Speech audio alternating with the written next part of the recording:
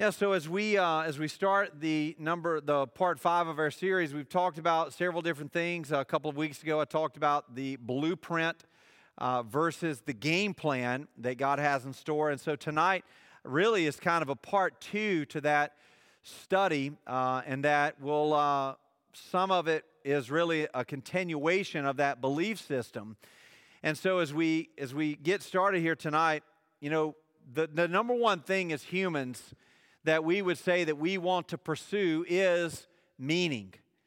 We want things to count, right? We want things to matter. And so, you know, as humanity, the things that we do is we keep records, right? Things that matter. And so we say, oh, well, you know, this person's scored the most touchdowns, or this person, you know, has been president, you know, this many times, or this person got this many votes, or, you know, on and on and on. Everything's recorded. Everybody keeps a record. And it's all in an attempt to have meaning.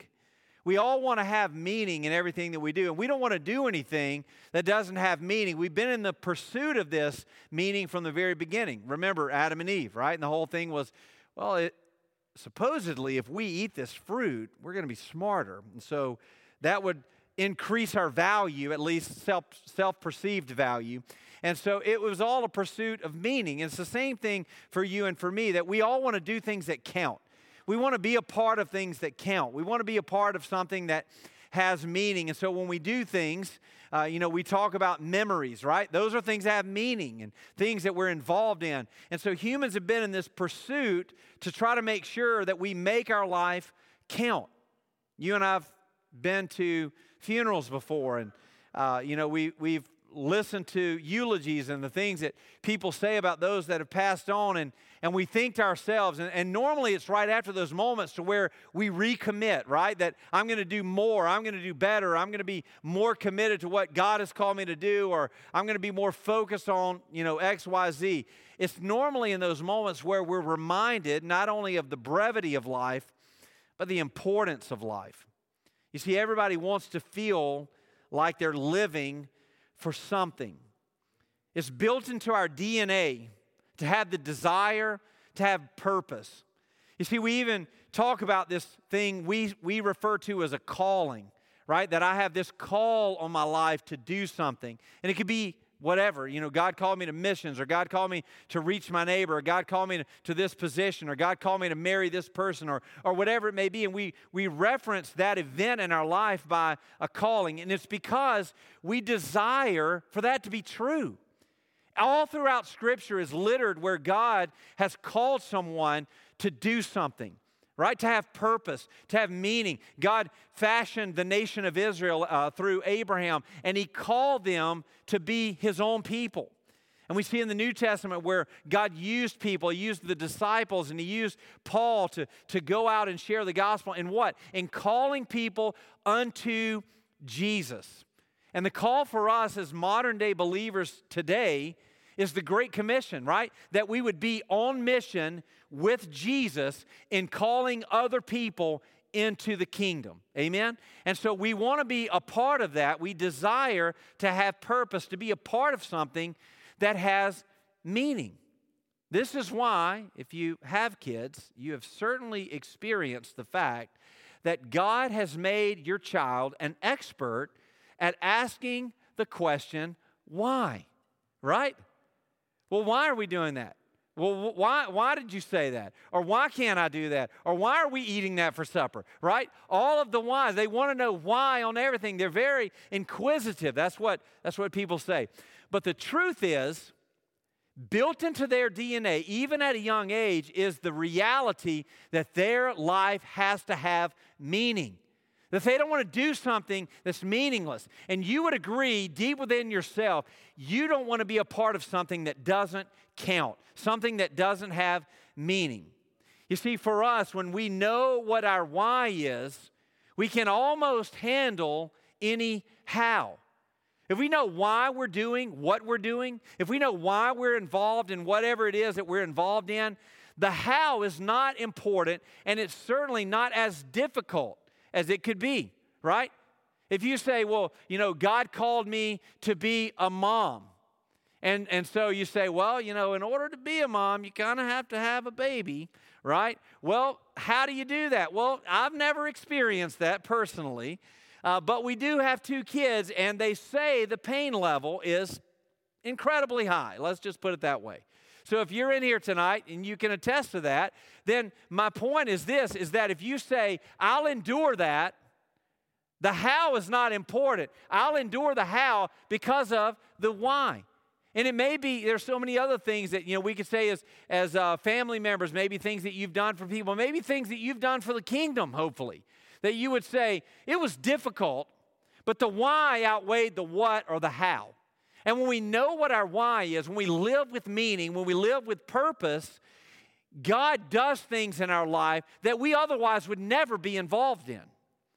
You see, when we define what our why is, or more importantly, when God defines our why, then nothing can prevent us from moving forward. There's been times in my life where I've been involved in things, and I really had to cling to the verse that no weapon formed against me shall prosper. You see, when you're involved in things of God, you're involved in difficult things. Let's just be honest. And when God calls you to do something, when you're involved in the meaning and the mission of Jesus, there are times in your life where you have to remind yourself that there is no weapon that is formed against me that will prosper. Now, granted, this is not your choices. This is God's choices. If you go off on some trail and you create all these situations for yourself and then declare no weapon formed against me shall prosper, well, it might, okay? Because you created the situation. But if God creates the situation, it is absolutely true. And that's where we're leading to tonight, is there is a differentiator between me pursuing the things that I want and me pursuing the things that God wants. You see, the reality is a wasted life is a life that's lived with no connection to the purposes of God. Now, I didn't say a wasted life. I want to be very clear. A wasted life is one that is lived on an agenda that has no connection to God's purposes. You can still be religious and not be connected to God's purposes. I want to be very clear because I think the distinction is important tonight. That you can go off and be religious, if you will. You can go through the motions, but if there's no connection to God's purposes, what did God called you to do? What is God involved in? Well, then you've wasted your life. You see, no one starts out this way, though. No one says, I just want to lead a mediocre life. I just want to be middle of the road. I don't really want to accomplish much. I want to be, if a 32 on the ACT is good, I'm good with a 10, right? If an IQ of 180 is smart, and I don't really know what the number is that's good, I'll take a 90, right? No one does that. If X dollars in a salary is good, give me half. I'm content with living below the poverty line. I'll do that, right? None of us start out that way. We have ambition. We have goals. We have things that we want to be a part of. Everyone has aspirations, especially as a child, of doing great things. Have you ever met an astronaut? Raise your hand in the room if you've ever met a legit astronaut. All right, so like 3 or 4 people. But yet, half the room as a child wanted to be an astronaut when they grew up, right? That was the goal. I want to be an astronaut. And yet, only 3 or 4 people out of 100 have ever met one, much less been one.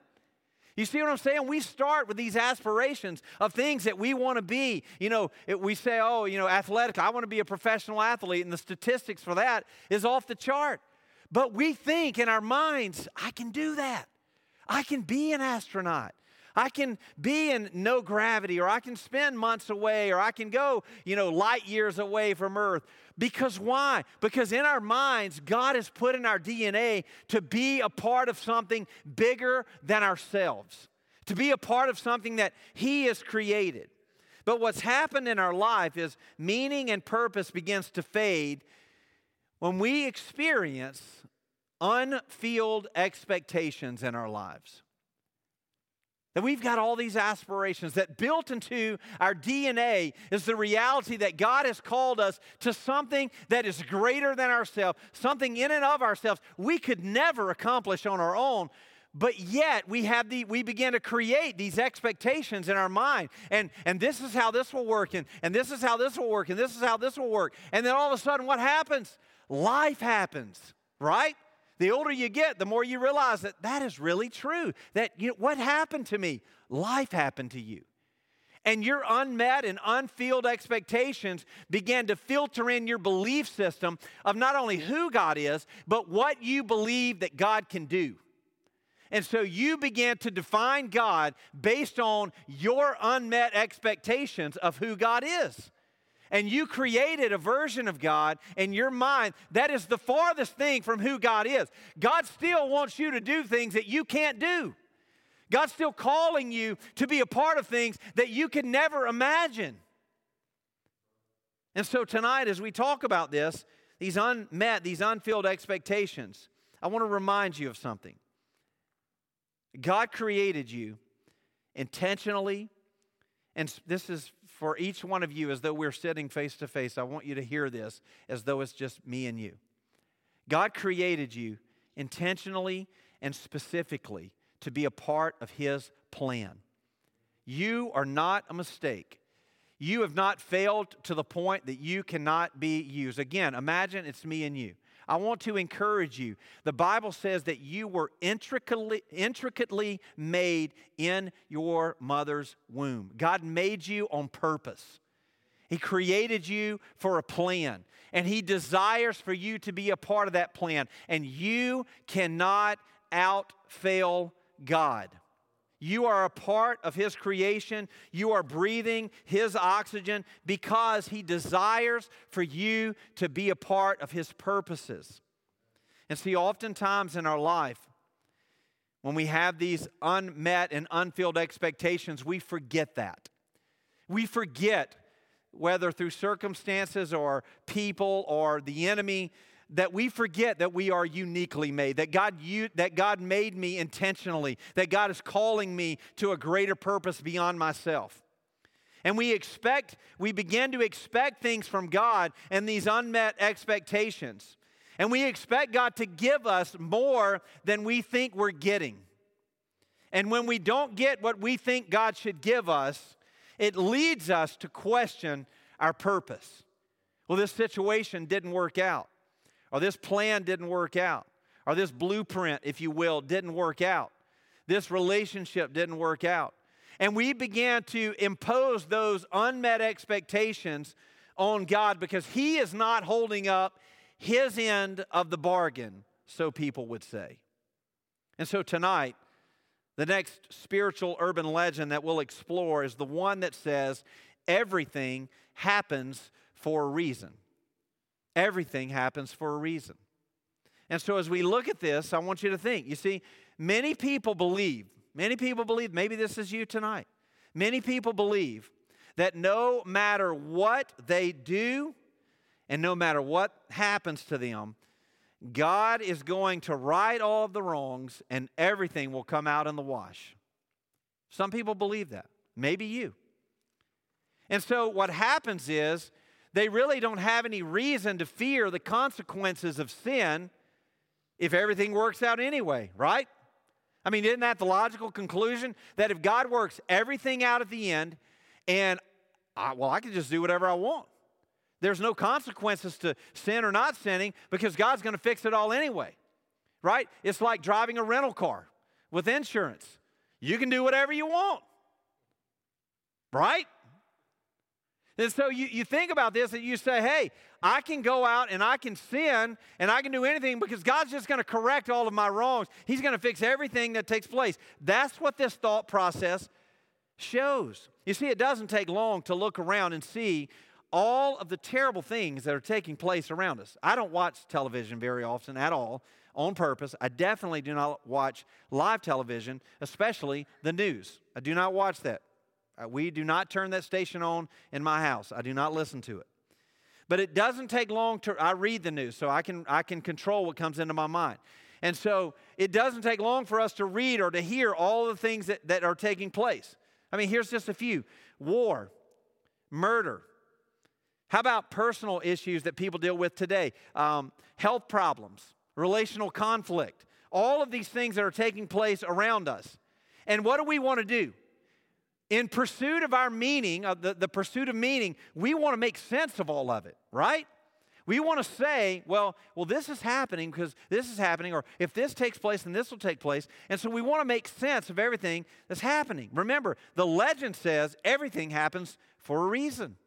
And so the only way that our finite minds can cope with this is to grasp to the hope that everything that happens has some redemptive purpose. That's what we want to believe.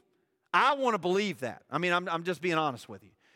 We want to believe that absolutely everything that happens is on purpose, right? That everything happens on purpose. That somehow, some way, all of this will make sense at some point. And so when things happen that we can't explain, when things happen that cause pain, in an effort to make sense of these things, here's what people say. I gave you a list in case this was you or in case you've heard some of these things before. So the first thing people say, oh, well, God must be up to something. You heard that before? Something bad happens. You didn't get the job that you wanted. Somebody does something to you. There's lots of situations. And people say, oh, well, God must be up to something. Well, when one door closes, another door opens, right? And you heard people say that before? God must be up to something. Well, is that... Anyway, let's keep going. Hang on. I got to keep going. I got to stay on course. Number 2, God doesn't make mistakes. I've heard that before. You may have said that before. These are the things that people say to justify the fact that everything happens for a reason. God must be up to something, which, He is up to something. God doesn't make mistakes. He doesn't make mistakes. But in the confines of the conversation, this is not what people mean. How about this? Won't it be great to see how God uses this? You get a diagnosis that is unfavorable. Well, I just can't wait to see how God uses this. Really? Well, then why don't you take it, right? Let's be honest. None of us are pursuing pain. None of us are pursuing bad things. Or how about this? Isn't it good to know that everything happens for a reason? I can tell, I know Tony talks about this sometimes. Things have personally happened to me at a funeral. People have said insensitive things like that to me, at a family member's funeral, to me. So these things have been said maybe to you or by you. These are some common things that people say. And the reality is that none of these comments, hey, well, God must be up to something, or isn't it good to know that everything happens for a reason? Well, none of the people who are quick to proclaim that difficulties are a blessing seem very eager to be blessed in the same way, right? If something bad's happened, you lose your job or something happens or whatever it may be, and someone's trying to console you, is anybody volunteering to swap places with you? All right, that's what I'm talking about here. Is we rehearse these things, but do we really believe them? You see, the verse that is often used to declare this reality is Romans 8:28. Should be on your handout. It says, we know that, it's very popular, you've heard it before. We know that for those who love God, all things work together for good, for those who are called according to His purpose. We know that for those who love God, all things work together for good, for those who are called according to His purpose. Now, here's what we've done. There's a lot of verses that are like this, but here's what we've done. I thought about putting this on the handout, and I didn't. But here's what we've done. We've taken verses that we want to say certain things, and we've made them say what we want them to say. A good example is in Philippians chapter 4. It says, my God shall supply all of blank needs according to His riches and glory. And we say, my needs. My God shall supply all of my needs according. That's not what that verse says. It says, my God shall supply all of your needs.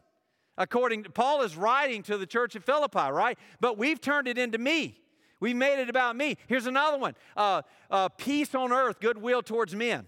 Right? Isn't that a song we sing at Christmas? Peace on earth, goodwill towards men. That's not what that verse says. Read it. It says, it's in Luke chapter 2, I believe. Peace on earth, or chapter 1. Goodwill towards men in whom God is pleased. That's what it says. And so when we read this verse and we say, well, everything works out, well, there are some qualifiers in here. It says, we know that those who love God, all things work together for good, for those who are called according to his purpose. So this is a trick question. What does this verse say? I'll tell you what it says. I would suggest to you tonight that it says exactly what you think it says. Read it. That's what it says. It's not mumbo jumbo, you can't understand it. There's a qualifier. What's the first thing? It says, well, number one, you must love God.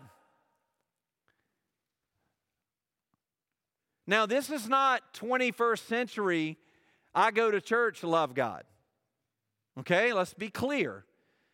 This is a form of agape love, sacrificial love, God first love. The reputation of the kingdom matters more than anything else, love. That's what this love is. You must love God. That's what he says. Very simple. So, from the root word agape, and how do we show that we love God? Through obedience. Isn't that what Samuel told Saul? That God would rather obedience than sacrifice? And so, it is shown through obedience. So number one, what does the verse say? Number one, love God. What's the second part? Well, you already know the answer. You must be called according to his purpose. You must be called according to his purpose. What is God's purpose for humanity? 2 Peter 3:9, God's willing that none should perish, but that all would come to repentance. God's desire, John 3:16, for God so loved the world, the cosmos, God loved the world. And so what did he do? That he gave his own son, that we would be saved. And so God's desire, God's call for you is that you would be called to what? To receive his love, and in response, according to 1 John, we love him because why? Because he first loved us, that he interceded our lives and he placed his love in us so that we could reflect the love that he gave us back to him, right?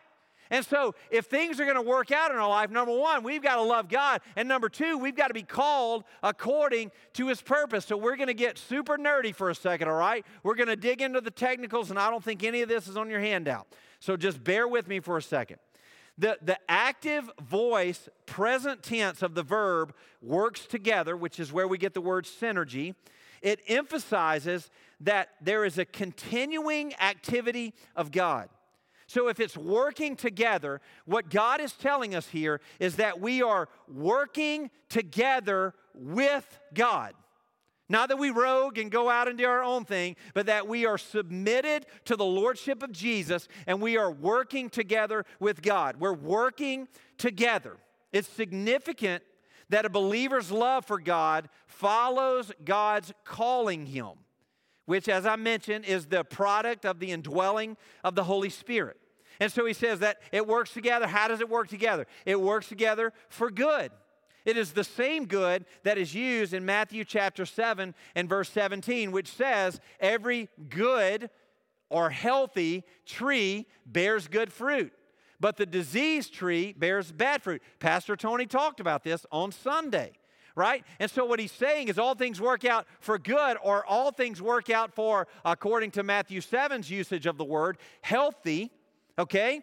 And so these things, the things that we see, they in themselves may not be good. If you've ever had a healthy diet, it's not the best. I'm just saying, Zaxby's is better.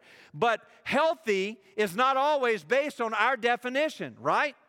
And so God harmonizes these things to be the ultimate good, because his goal is to do what? To bring them into perfection in his presence. Right? In starting points, if you've been in starting point, or if you've ever been through it, we go through justification, where God, that your sin is not accounted to you. And then we go through sanctification, which is the removal, the penalty of sin is removed at justification. Sanctification is removing the power of sin in your life. And then we get to glorification, which removes the presence of sin, right?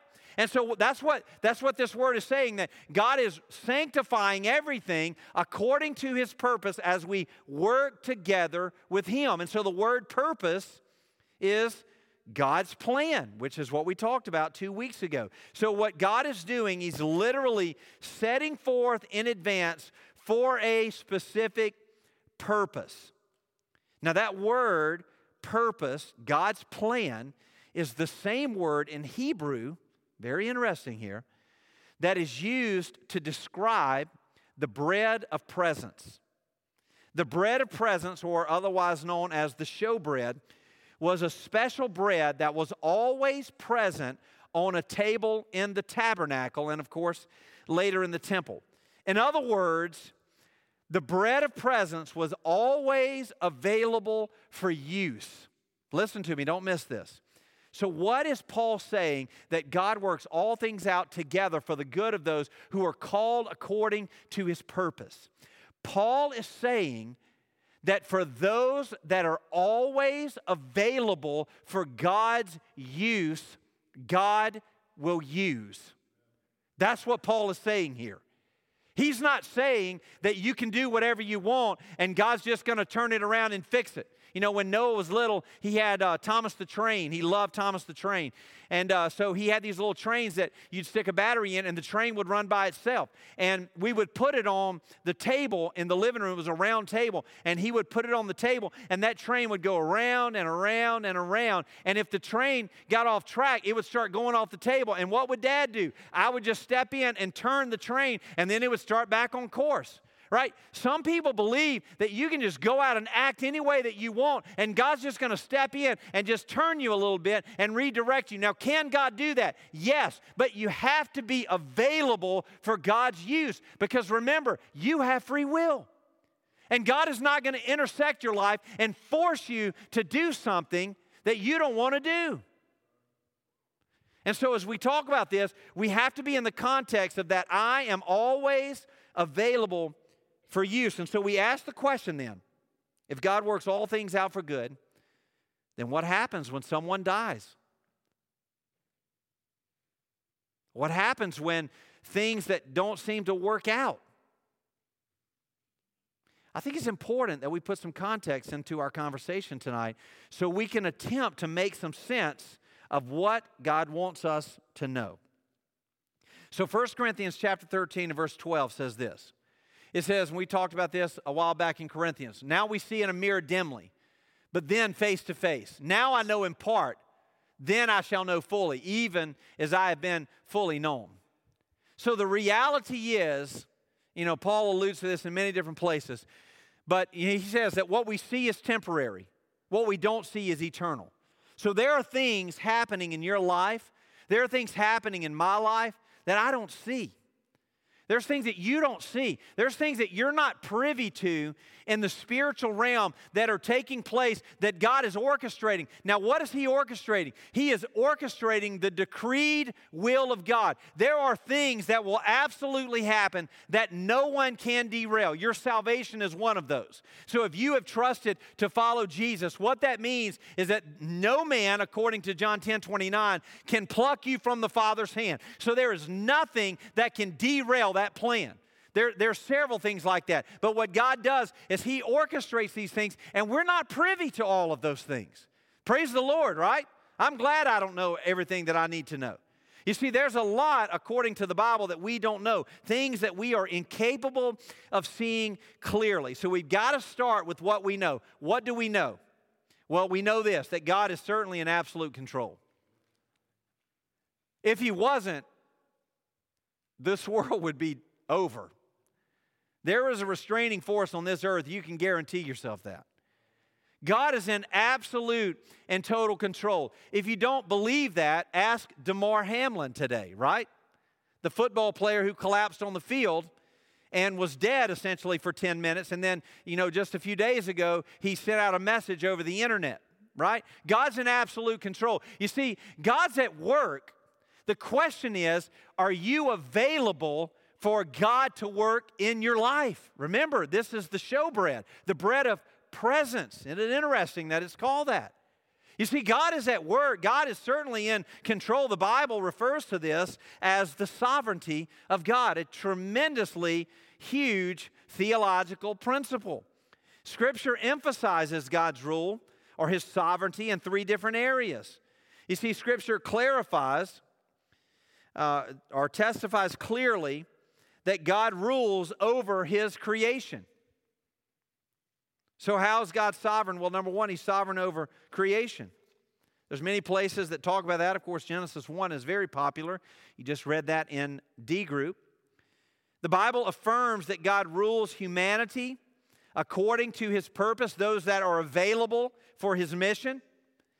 Scripture also depicts redemption as the work of God. Scripture depicts redemption as the work of God alone. And so we see God at work in creation. We see God at work in humanity and our redemption. And so as God is working, we see, the redemption process taking place. But here's the problem that we run into. The consequences of sin. You see, sin showed up in the Garden of Eden. We all know the story, right? And so as sin showed up, it changed the direction of humanity because, we'll get to in a little bit, God created us to be perfect, right?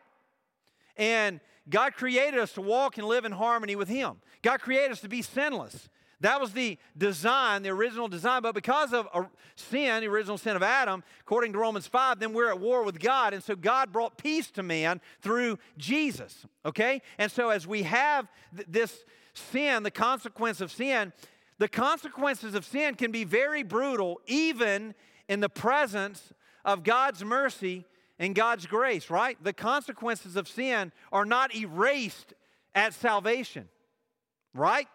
We're all clear on that? You see, there are sometimes some tragic consequences for our past actions.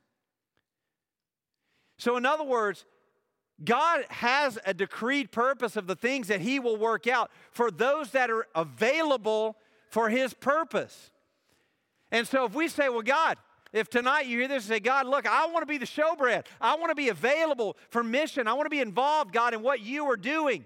That is not going to erase any terrible thing that you've done in the past. You're still going to have to deal with the consequences of what you've done. Take David, for instance. David committed adultery. You know, with David and Bathsheba and Uriah, and so, he had Uriah killed, and so David has a child, and so David repented. Psalms is a lot of David repenting. And David talks about having a contrite heart and going to God and confessing your sin, which is exactly what a believer should do when they sin. And so David does that, and he goes before God, and he repents. Does that erase anything that happened? Did Uriah come back to life? No, he did not. What happened to the baby? He died. Consequences of sin. It doesn't negate the purposes of God. It's because in a fallen world, sin still has consequences. And so as I thought about this, as I was, preparing for tonight, I thought, well, what are some ways that we bring those consequences on ourselves? Well, there's a few places I think that we could all agree with. The first one is self-inflicted wounds. I referenced this earlier. If we go out rogue and try to do our own thing, self-inflicted wounds, that we've done some dumb things in our life, right? That we've gone astray. That the Bible says all have sinned. So we've all gone off and done our own things. Those are self-inflicted wounds. God is not going to erase those things in your life when you went out and did something. Can He do it? He can do anything. But unfortunately, in a fallen world, we have to still deal with these consequences of the self-inflicted wounds that we create. The second thing, that creates these circumstances for us is simply life in a fallen world. I mean, like I said, look around. What happened immediately following the fall of Adam and Eve? What happened? A bad guy killed a good guy, right? Cain and Abel, isn't that what happened? That's the very next thing that happened. And so life in a fallen world is a result of what? Are you going to, if Cain killed Abel and you're talking to Abel and you say, man, it's going to work out. Try telling Eve that, right? Hey, everything works out. Everything happens for a reason. Try telling her to understand that, right? And so what I'm saying is Sin, life in a fallen world, creates these circumstances, not that God couldn't do, but because of sin, we've created these consequences. And so when it comes to the consequences of the fall, we are not offered immunity. What is God's answer to the consequences of the fall? Eternity, right? That's what glorification is redeeming everything that has gone bad. That God would take those who follow Him, according to Romans 8:28, and redeem those things. So, self-inflicted wounds, life in a fallen world. And this one should be very obvious, but how about bad decisions? I've made bad decisions, right? We make the wrong decisions because we're not perfect. And so in those bad decisions, what happens? We deal with the consequences of that. David made some bad decisions. David made some bad decisions.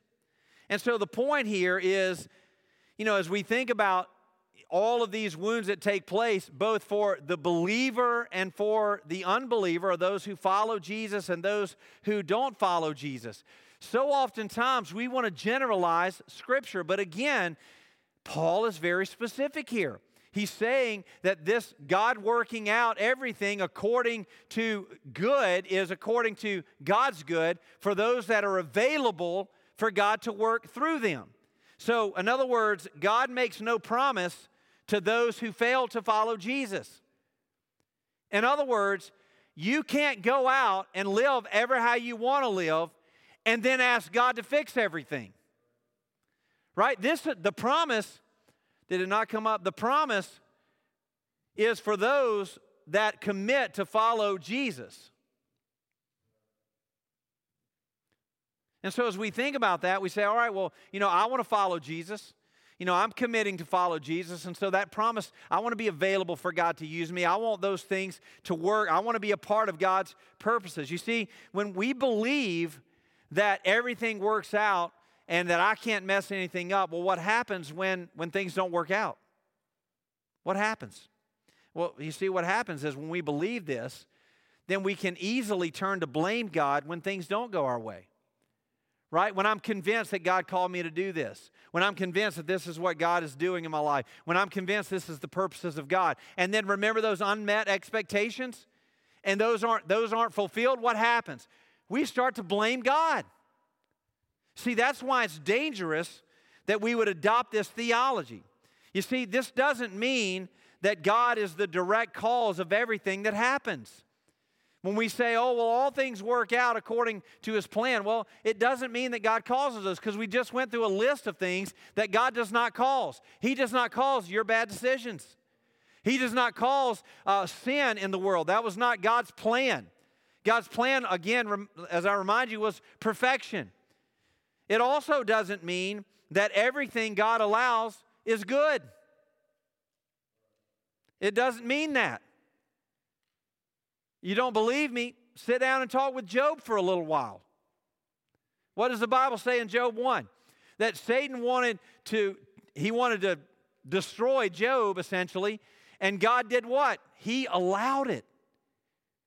Now, did those things turn out to be in Job's favor? I mean, you read the end of Job and you say, oh yeah, but look, he had twice as much, and look at all the things that happened. Again, sit down and have a conversation with Job. See how he feels about it. It's easy for us to point and say, hey, but look how it turned out.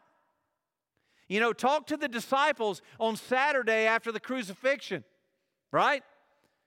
They're not feeling real confident right now that this is the greatest event in history.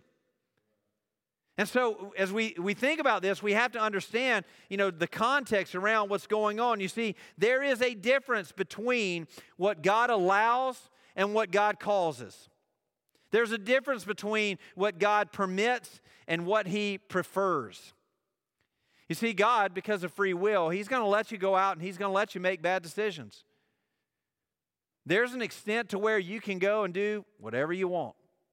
Now, I believe, this is Matt's belief, okay? I believe that as a child of God, the Bible says that I am bought with a price, I am not my own. And so I believe because of the indwelling of the Holy Spirit, that God is directing my life in the way that He wants me to go. And I can choose to go the wrong way. I can take the wrong path. I can do the wrong thing. You see, the problem for us is that it's impossible for us to distinguish between the things that God causes and God allows, the painful things that happen in our life. And so we don't know, is this something that I did? You know, oftentimes we want to blame God or we want to put things on God. You see, God doesn't cause sin. And you often hear people say that God uses sin. That is not what He does. God's grace overcomes sin. That is how God directs the things in our life. So I know we've talked about some high-level stuff. We talked about some technical stuff. But I want you to leave with some practical stuff. So why does all of this matter? You know, why we talk about meaning. We're all on board. I could sense your buy-in at the beginning. You're like, yeah, I want to have meaning. I want to be involved in the things of God. I want things to work out. I want that verse to be true. I want it to be real, that God takes everything and redeems all of it. I want those things to be true. You see, we're okay when things work out to our favor. Right? When you pray for something and you get what you prayed for, you're good with that. When something bad happens and you ask God to intervene and it works out, you're good with that. When there's conflict or when there's a situation that's bad, you know, again, like, you know, incredible how the entire nation seemingly rallied around Damar Hamlin and began to pray for God to do something. And God did something. And we're okay with that. And we celebrate it and we parade that everything happens for a reason and God worked it out. And we're good with that when it works out to our favor. But we are not okay. We greatly struggle with the things that do not work out in our favor. And you may not agree out loud to that, but you definitely agree in your heart to that. That you and I struggle when things don't work out the way that we want them to. And here's the reality of it. You've all, I'm sure, have experienced to some degree difficulties and tragedies and bad things in your life. And so when the goods work out, we're good with that. It's when they don't work out that we struggle. That's the hard part. So maybe this is why this message is preached tonight. Maybe you're there, that you're struggling with the why, right? You're struggling with what is happening here, and I don't have understanding in this moment, and it's not going the way that I thought or that I wanted it to go. And so what do I do in that? You see, here's the reality. Understanding is not what we ultimately desire. Listen, if your loved one dies and you understand why they died, you're still not okay with that, right? If something tragic happens in your life and you get a letter in the mail and it explains everything of why it happened, you are still not okay with that. So understanding is not what you desire. I thought a lot about this.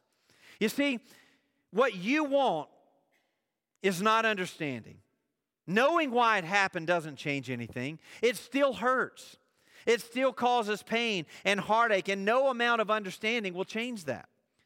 You see, when things don't work out for our good, by our definition, what we don't need is a theological answer. So can I encourage you tonight that when you find someone in that situation, that the answer is not for you to explain why it happened. I can tell you what I need in that moment. And I can bet it's probably what you need as well. You see, what we do need is the real and comforting presence of Jesus in that moment. The greatest thing that you and I can have in misunderstanding, in conflict, in difficulty, in tragedy, is not understanding. It is the comforting presence of Jesus. You see, what we really desire is peace from God.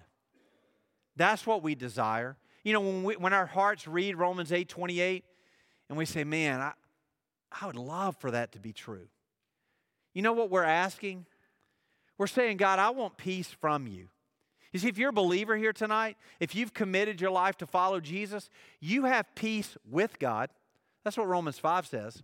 That Jesus, because of Jesus, He made peace with God on your behalf. Your sin, my sin, created a war against God. And God is always going to win that war. And so what Jesus did is He made peace with God. But what we're talking about tonight is we're talking about peace from God. That the comforting presence of Jesus' peace in the moments of those difficulties, in the moments that we don't understand, is the thing that we desire the most. We need God to calm the storm in our minds and to ease the pain in our hearts. And so what is the path forward in those moments? I want to give you just a few things before we finish here tonight. Every hardship calls for the same thing: our obedience. God, in the midst of difficulty, in the midst of not understanding, in the midst of hardship, God is still calling you to obedience. When life falls apart, what do? We look for the path of obedience. We look for the path of obedience. When Israel was pursuing God, what happened in their life? Enemies were defeated. Nations were eradicated. Obstacles were removed. And what happened? God was glorified. Was there difficulty and death and setbacks along the way? Absolutely. But God orchestrated these purposes. God orchestrated these circumstances to accomplish His ultimate purpose. And what is God's ultimate purpose? God's ultimate purpose is His glory. That is God's ultimate purpose. You see, where does the path of obedience lead? The path of obedience leads to God's glory. So I don't want to give you, a theology term and leave, I don't want you to go home and say, oh, well, if I'm in difficulty and I don't understand, well, I just need to pursue God's glory. Well, no, we've got to put some meat on that. You see, this is the meat of the verse in Romans 8:28. The bread of presence language, it assumes a localized presence of holy God. It indwells what is often called God's glory. Because here's the reality. Listen to me tonight. When God's glory is present, things change. When God's glory is present, things change. And isn't that what we want in the midst of human tragedy? Is we want change, right? We want God to show up in the moment. You see, glory, or God's glory, is God's infinite, intrinsic worth. It means that in all that we pursue, the definition of our why becomes very clear. Why does the definition become very clear? Because God is the initiator. When God's glory is what we are in pursuit of, in the midst of difficulty and trouble, and the bread of presence indwells that. When we say, God, I'm pursuing your glory, what that means is the only way, the Bible says that there's none good, no, not one, Romans chapter 3 and verse 10. So how does good come out of us? It is because God initiates that through the indwelling of the Holy Spirit. So you can't leave here tonight and say, that's what I need to do. I need more of God's glory in my life. You can't conjure that up. And so what you have to do is it has to be through what? The presence of God in your life. Isn't that great? Isn't that amazing? It is glory for God. It's through the presence of God. And so, so oftentimes in our life, we pursue our own goals and our own purposes. And you know what? A lot of times those things don't work out. And you know what we do? We say, God, what did you do to me? How did you get me in this situation? What is happening here? What would happen, though? What would change in your life for you to commit to pursuing the presence of God for the glory of God? You see, when this happens, it creates meaning. If your life is trivial, if you don't feel like you accomplish anything, you're pursuing the wrong things. Because a life in pursuit of the presence of God, it attracts the glory of God, which creates meaning in your life. So how do we do it? How do we create meaning? Practical walkaways here. Number one, build your life on things that don't change. Build your life on things that don't change. Don't build your life on things that change. Listen, if your finances are your foundation, you're going to falter. If your relationships with people are your foundation, you are going to falter. Your foundation has to be Jesus and Jesus alone. right? You have to build your life on things that don't change. What doesn't change? God doesn't change. People are going to let you down. Situations are going to hurt your feelings. Tragedy will find you. You have to build your life on things that don't change. You know what doesn't change? God. He says, I'm the same yesterday, today, and forever. When you pursue the presence of God, that doesn't change. Stop building your life on things that are frivolous, on things that you built, on things that you pursued, on things that you desire. Build your life on the things that God has in store for you. Because remember our conversation one-on-one. You were specifically and intentionally made for the kingdom. Build your life on that. Genesis 1:31 says, God saw everything that He made, which included you and me, and behold, it was very good. That's how He intended for it to be. He is the God that loves you. He is the God that sacrificed His Son to make a way for you, and He will go to unlimited lengths to take care of you. If nothing at all, you have the salvation, which is the greatest thing you could possess, that is from God and God alone. That is the guarantee for the person who receives it. So number one, build your life on things that don't change. Number two, live your life not based on what you expect from life, but by what God expects from you. Build your life on things that don't change and live your life based on God's expectations, not on what you expect from life.